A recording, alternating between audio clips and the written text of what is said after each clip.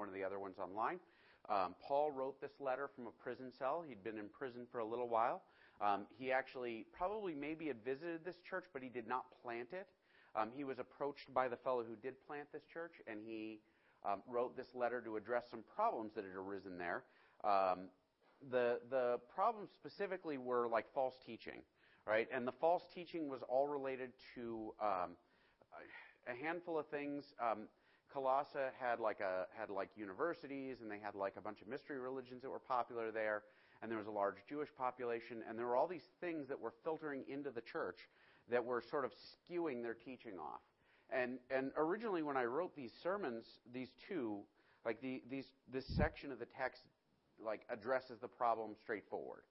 And originally, I kind of got into the history and in the end, like I decided that we would talk about how this relates to you and what you should do with it. So that's kind of the direction we're going at with it. The previous passages, actually, as we shift into this, Paul kind of entered this section, and he said, "Listen, don't let folks who are really clever and talk a good game. Don't let them divert you, right? Don't let them trick you into going somewhere you don't want to go." The word he uses is, don't let them take you away like plunder, like captives, and like they've won something away from God's kingdom.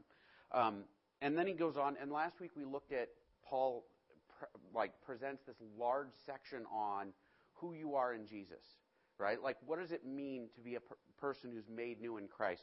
And I'm going to read the last section, and we're going to shift into the next one here. And because it all connects, and it's odd to me to like lump a section of text out, like it leads to out of context. Does that make sense? And I'm a big believer in context. So starting in 13, if you're following along, this is Colossians 2:13. When you were dead in your sins, in the uncircumcision of your sinful nature, God made you alive with Christ. He forgave us all our sins, having canceled the written code with its regulations that was against us and that stood opposed to us. He took it away, nailing it to the cross. I'm going to hit pause here. So Jesus Christ, God himself, steps into this world.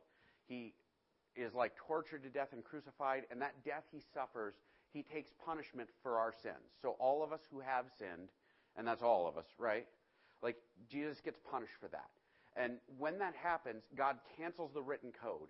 Now, the written code, if you go into the Old Testament, there are hundreds and hundreds of regulations about how you do everything. Even like if you came to temple, like if you came to the temple to worship God, there were certain things you weren't allowed to have done. Like if you touch a dead animal, right? Like you're walking down the road and there's a, dead cat there or whatever, and you kick it off to the side. You've touched that dead animal, you can't go directly to the temple. Because, God wants you to be clean. Like, and if you're going to handle dead animals, it's kind of gross, right? And like, so you have to be ritually clean in order to be in God's presence. And there were all of these things that they were supposed to do to remain ritually clean. And like, it was just a lot of work, right?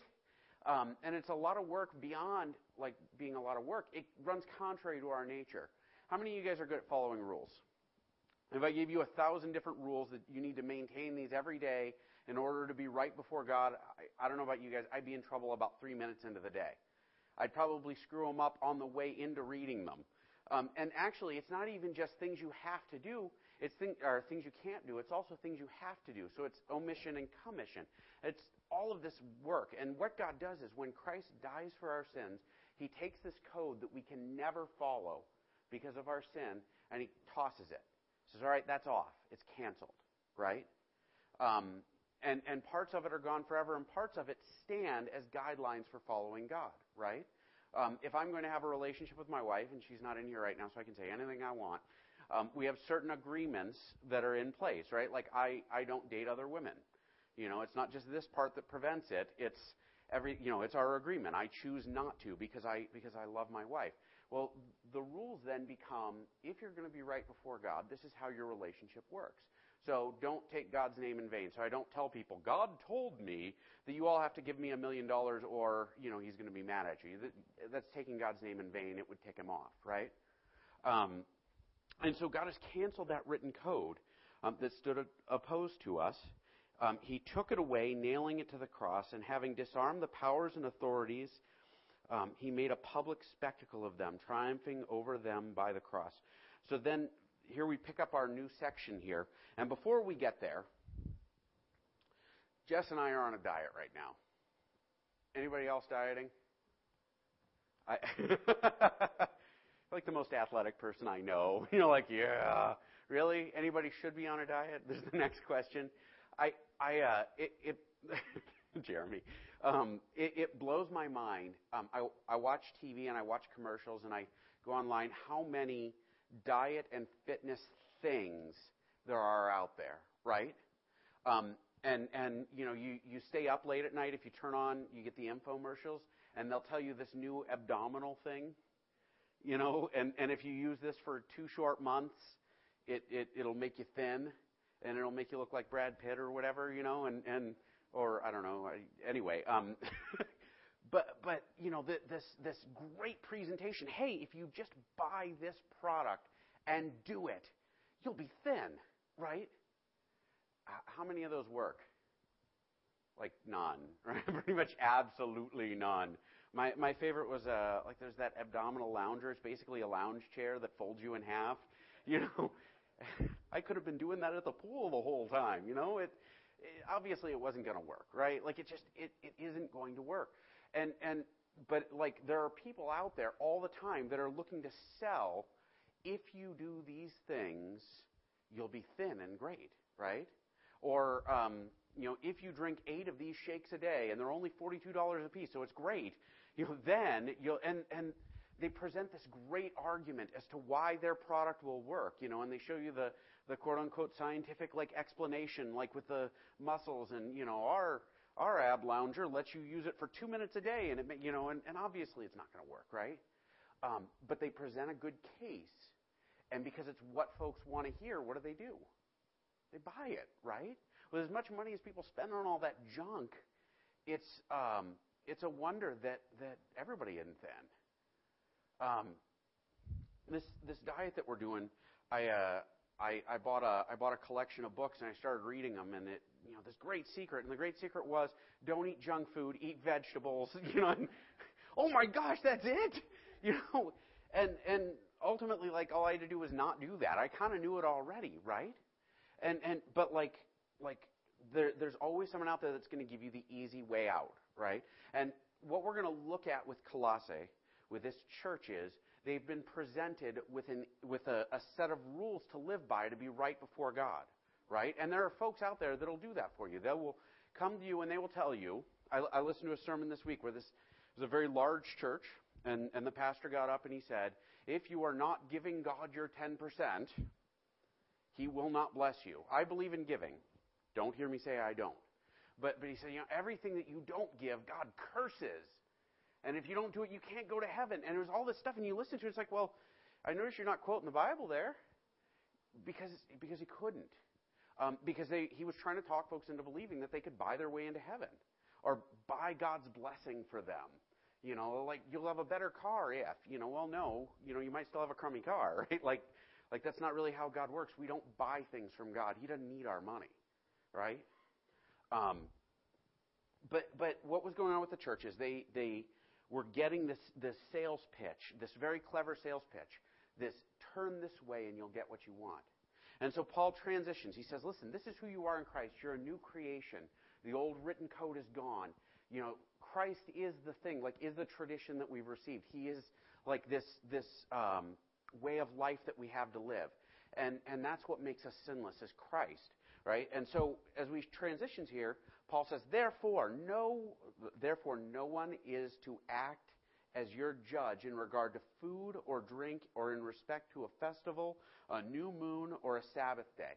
Now, what he's talking about here, it was probably the case, and I wasn't going to get into this in depth, that there was a heavy Jewish influence. It was probably a Jewish Gnostic cult, is what it's called, that had infiltrated, had become involved in this church.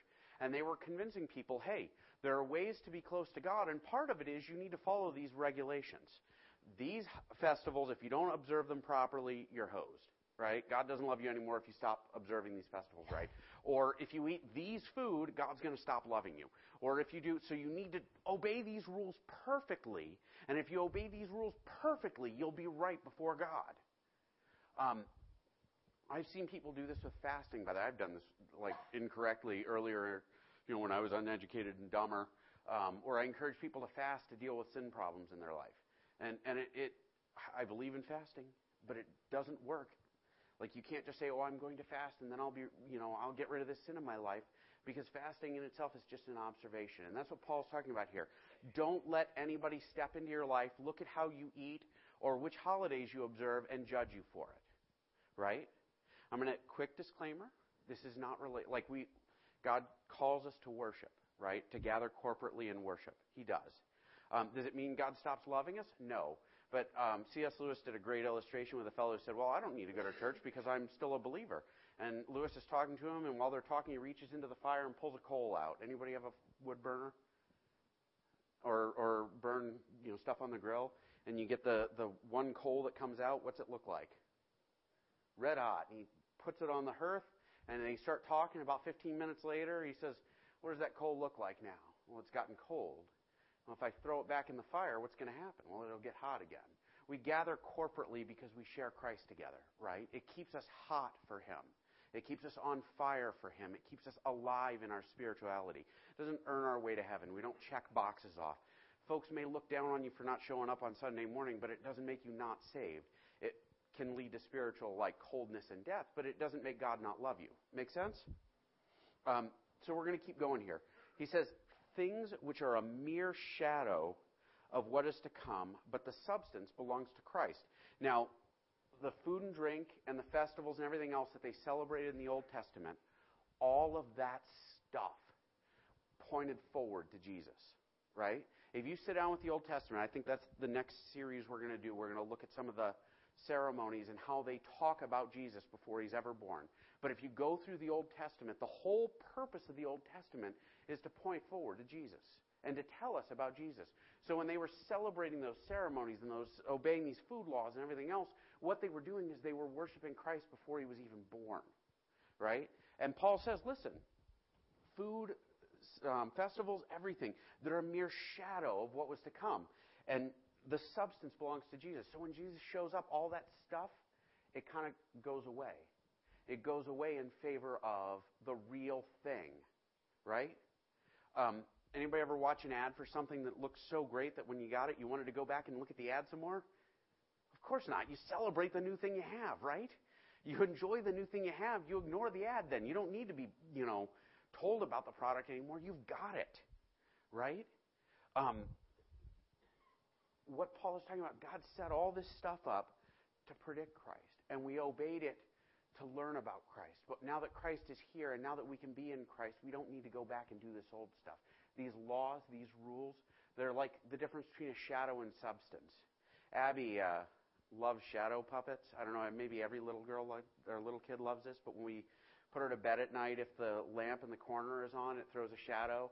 And so we have to sit and do dinosaurs and dogs and bunnies and everything else before she goes to bed at night, right? Like, all right, let's, the dinosaur's eating the bunny, let's go to sleep now, But the shadows on the wall, they're not real dinosaurs, right? They're not real bunnies. They're not real puppies. They're shadows. The real thing is what's projecting the shadow. Christ is the real thing. Christ is the real substantial thing that God gives us. Rules and regulations, the guidelines, the holidays, the everything are not the real thing. The real thing is Jesus Himself. I love Christmas and I love Easter, but I love them because they point to Christ, not because they save me, not because they draw me closer to God, but because they point to my Savior, which is what really matters. I love communion. I love taking communion. I love celebrating communion. I don't like serving communion, but that's a whole other conversation because I mess it up every time I do it. But we celebrate communion not because it is salvation, but because it points to the salvation we have in Christ. So Paul says, listen, all of these things that these teachers are pushing you to do, they won't save you. They won't. Christ is what we're looking at. So he goes on. Let no one keep defrauding you of your prize by delighting in self-abasement and the worship of angels, taking his stand on visions he has seen. Taking his stand on visions he has seen, inflated without cause by his fleshly mind. Now, Paul goes from let no one to he. So he's talking about one guy in particular, right? And so he transitions, he says, listen, the real thing, so don't let anybody steal the prize from you. Well, what's the prize? The prize that you and I have in Christ is, first off, salvation, right? And secondly, it's freedom. We think about freedom the wrong way in our country. Let me say that differently. Be careful here. Political freedom is doing what you want to do, right? Freedom in Christ is not doing whatever you want. Freedom in Christ is freedom from enslavement to sin. Does that make sense?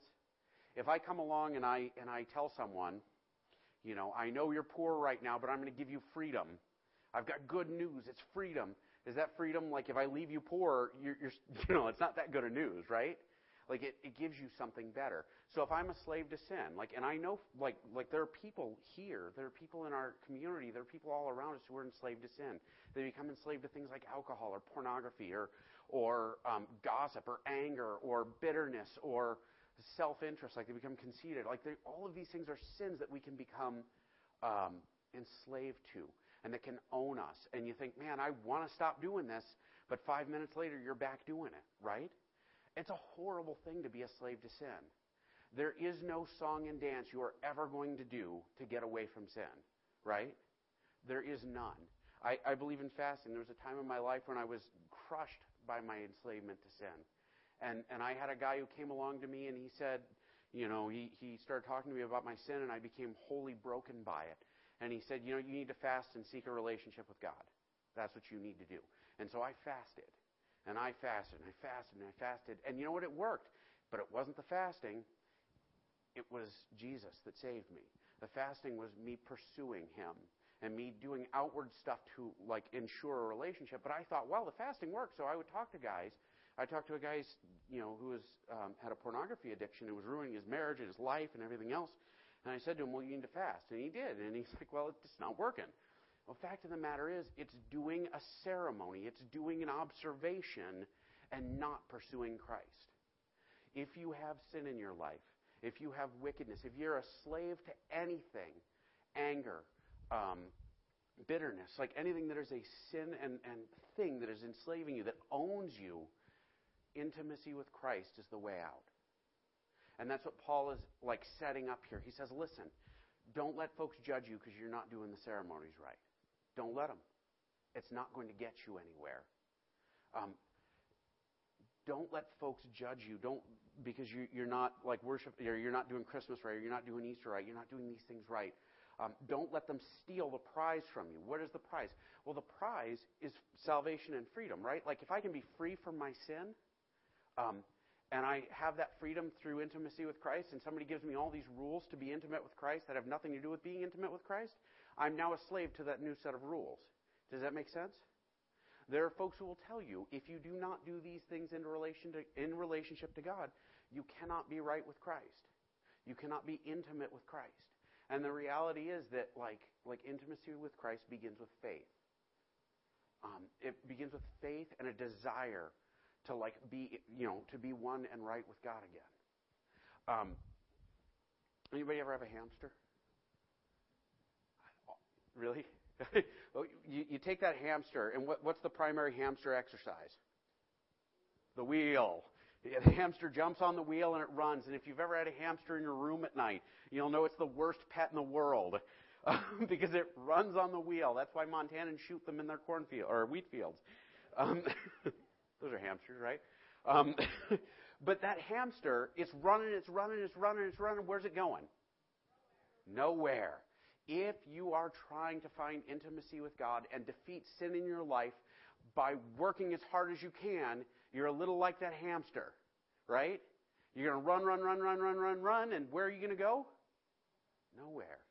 Ultimately, if that hamster's going to get free, it's going to be me coming along, opening the lid, reaching down and grabbing it, right? And then throwing it in the yard, probably. I don't like hamsters. But then it'd be really free. Till the birds ate it. Anyway, the point being, as we struggle with sin, as we're crushed by sin, we escape sin because God reaches in and grabs us, right? He reaches in and grabs us through Christ, who died for our sins. Who literally, it says that God took all of our wickedness and nailed it to the cross in Christ, right? And He poured all His wrath out on it.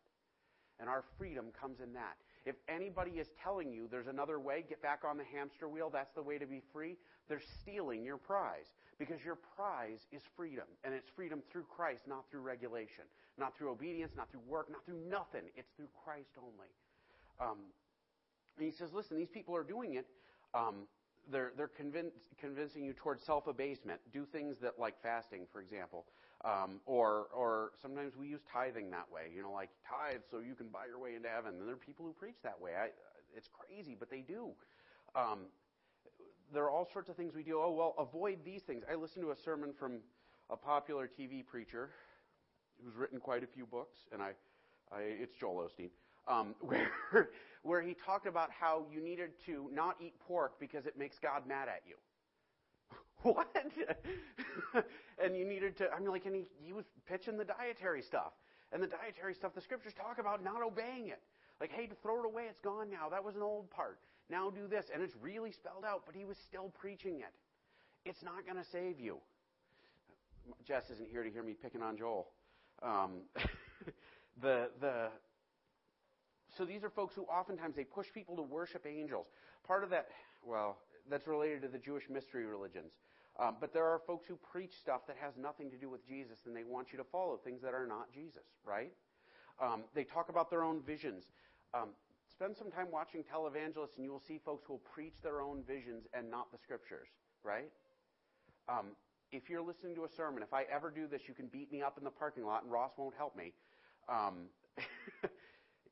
If you ever hear me, like where God told me is what I'm saying and not this is what the scriptures say. Because what folks were doing in this church was they were stepping away from the scriptures and they were preaching their own visions and their own feelings and their own other stuff. I'm not saying that God doesn't give people vision, right? I'm not saying that God doesn't speak to people. What I am saying is that those things fall in line with the scriptures, and when we preach God's word, right? Because God's word is the core of it all. And if somebody has a vision or a thought and it contradicts God's word, which one's right? The Bible, right? Like that's what we go with. And so they stand on visions that he has seen. So he's talking about a specific guy, inflated without cause by his fleshly mind. The final thing here is, as a preacher, anybody who preaches or teaches, we point back to Jesus, not ourselves, not how great we are, right? Is conceit and arrogance and whatnot is a mark of somebody who's preaching outside of the Word. We go on. He's continuing to pick on this particular teacher. Okay. And holding fast to the head, from whom the entire body, being supplied and held together by the joints and ligaments, grows with a growth which is from God. The head of the church is Christ, right? So when we hold on to the head, what are we holding on to? Jesus, right? All of our teachings, everything that we do comes from the head. It comes from Christ. And our objective is to become duplicates of that. When the scriptures talk about the head, they're talking about the initial pattern that we're emulating, that everything is growing out of. My call as a believer and your call as a believer is to become like Christ. How do we become like Christ? By growing close to Christ and being indwelt with the Spirit, which changes us, not by trying real hard, not by working our way to salvation. We're changed by the Spirit in Christ. And so he says, hold on to the head, and you'll grow spiritually. He'll take care of you. He'll fill you up. This is all growth that comes from God. If I can muscle my way up, if the hamster can crawl up the side of the glass cage and get to the top, he's just going to hang there if the top's closed, right? There are people who say, I can use my willpower to get this good, but they're still trapped if it's them. Because only Christ saves ultimately. Only God can reach down and pull us out of our pit. We go on. If you have died with Christ to the elementary principles of the world, why, as if you were living in the world, do you submit yourself to decrees such as do not handle, do not taste, and do not touch? So In the previous section, Paul talked about this elemental principles. These are things in the world that God rules, right? There are people who worship stuff in the world. They worship their money. They worship their car. They worship their family. They worship, the rain. Please rain. They worship these things that have very little to do with Jesus because Jesus is in charge of all that stuff. And Paul says, listen, all of this stuff, anything that's in the world that is stuff, physical stuff, it can't be in charge of you. And ultimately, if you're in Christ, you've died to the world and you're made alive in this new, creation, right? Ultimately, it'll be manifested in the resurrection, but at this point, it's just, you're made new. And so he says, listen, if you've died with Christ, don't go back to submitting to the world. Don't go back to living underneath the crushing weight of obedience to the law as a way of being right before God. We obey the law for relationship with God, right? I might date other women and still be married to my wife, but it's going to screw up our relationship, right? And she'd kill me, so then we wouldn't be married anymore. But ultimately, obedience is to God through the law is about relationship once you're in Christ. It's about growing spiritually. It's about not being a slave to sin. And so when he says, do not taste, do not touch, do not handle, what he's talking about is just having new rules for you to follow ain't going to help, right? It's not going to make you new. Which all refer to things destined to perish with use. So the do not taste, do not touch, do not handle, in the long run, everything around you is going to pass away, right? You are eternal. You will live in heaven or in God's absence, one or the other. Everyone in this room is eternal. The chairs we're sitting in, this room itself, not eternal, right? We call it a sanctuary because this is where we gather to worship. But this room, it'll be gone one day. It will be. Because Jesus is going to come back. And when Jesus comes back, everything that was old is going to get tossed and a brand new world will be made. And it'll be set right. And you and I will see it. We may not enjoy it, it's all about faith in Christ at that point. But he says, listen, any rule that's about the stuff around you as a way to be right before God doesn't make sense because all of this stuff is going to be gone one day. In accordance with the commands and the teachings of men, meaning don't follow other people's rules to be right with God. If other people are giving you rules to be right with God, you're in trouble. Only Christ is our way to be right with God. Final verse here. These are matters which have, to be sure, the appearance of wisdom and self-made religion and self-abasement and severe treatment of the body, but are of no value against fleshly indulgence. Meaning, if you work really hard, your sin is still going to be there, right? It just is. The worst thing about dieting is not eating candy. Can I get an amen? Amen. Thank you. The fact of the matter is I might eat healthy for a little while. This isn't the time. We'll do it another day. Inside joke. I may eat right for 6 months, but I'm still going to want to eat candy, right? There's a part of me that likes chocolate. Ultimately, there's a part of all of us that's the sinful nature and wants to rebel. And you may live right in little bits and pieces, but that rebellion's still going to be there, right? Paul says, listen, these people give you rules to be free, but freedom is only found in Christ. I'm going to kind of close with an illustration. Harry Houdini, y'all are aware of him? Harry Houdini was an escape artist, for those of y'all who have never watched TV or listened to the radio or read anything. Craig. Harry Houdini was an escape artist, and he would frequently just do insane things. I have a picture there where he was put in a straitjacket with locks and chains and everything else, and they lowered him into a river, and they left him there, and he escaped from all that stuff and swam out. There are pictures of him floating around where they locked him in giant barrels, and he escaped from them. He bragged that there was never a prison cell made. There is nothing in the world made that he could not escape from. And so there was this prison that came along, and they challenged him. They said, you cannot escape from our prison. And he said, sure enough. And they threw him in the prison, and he sat there. And he started out by, he would swallow a little piece of metal.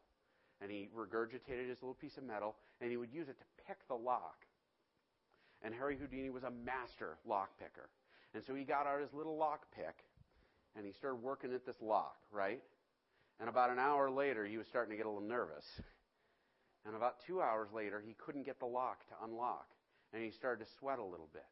And he took off his shirt, and he's sitting there and, no shirt on, and picking the lock and working at it. And frustrated as all get out, like 8 hours later, he's not managed to open this lock. And he throws this piece of metal down, and he plops down on the floor and leans back against the door, and it was unlocked. Could not pick a lock that was already unlocked. If we work to escape from sin, we're a little like Harry Houdini, right? Trying to pick the lock to escape a prison that Christ himself has already unlocked us from. How do we use that then? Well, I'm going to tell you, there are folks around you who have struggled with the same sins that you have struggled with, right? For years and years, the treatment of alcohol dependence was very frustrating because, nobody could figure out how to fix it, right? Actually, heroin, you guys have heard of heroin, right? Heroin was originally developed as a cure for alcoholism, and they'd, give it to alcoholics, and it was like a sure cure. Of course, the problem being then they were heroin addicts, and they didn't know that was going to be the problem. And there was no way to treat them. And finally, if you read the AA handbook, I did a lot of addictions counseling in the past and still do, and in the AA handbook, they give you the story of how it started. And it was one guy who found Jesus and went to another guy who was a drunk, and he said, I figured out the way out of this. It's Jesus' help. And they started gathering. The first AA meetings were Bible studies. For years, they were Bible studies until the first guy died, and then they did away with that. And it's boasted an 89% success rate. The current average for addictions treatment is less than 30%. It is terrible. But the trick is, before, it worked when Christ was the way out, right? People would gather, and they would find other folks who found Christ and became free from their sin, and what would they do? They would help each other, and they would be free, right? God has put people in your lives who can help you escape from sin. But it's confession, it's making right, it's living new, right? These are the ways that we escape from sin. I know we're way long today, but I started late. So like other people, we have prayer, we have fasting. I believe in fasting, but fasting not to overcome sin, but fasting to become close to God. We have, God has provided us so many tools, but every one of those tools is about getting closer to Him. And when we draw closer to God, sin melts away. That's how you overcome sin in your life, is a hunger and a desire for Christ more than anything else, and that's where freedom comes from. My challenge to you this week, and we're going to close in prayer. I don't think we're doing a closing song today because I'm 20 minutes past. I'm sorry. We're going to close in prayer, and as we close in prayer, my challenge to you today is to look at your heart and look at your life and look where do you need freedom? Where do you need to be freed? How can Christ free you now? And do you want it? Because the door is unlocked. All you have to do is go through it. We're going to pray, and we will have lunch, I think. Heavenly Father, I pray that you would be with us today. And as we go out, I pray that you would touch our hearts and our minds and help us to look to you for freedom, look to you for restoration, and not turn to rules or regulations or ceremonies or anything else to try and be free, but only to you, to your Son, our Savior. Amen. I have an announcement real quick. Uh-huh. I'd like to ask you to announce that if you did not bring anything to eat, please do not leave because they cleaned out the freezer and they've got lots and lots of food. So hopefully everybody will stay and eat. Oh, so it's okay that we ran long because you would have sat in the waiting area of a restaurant all this time anyway. So let's go have lunch.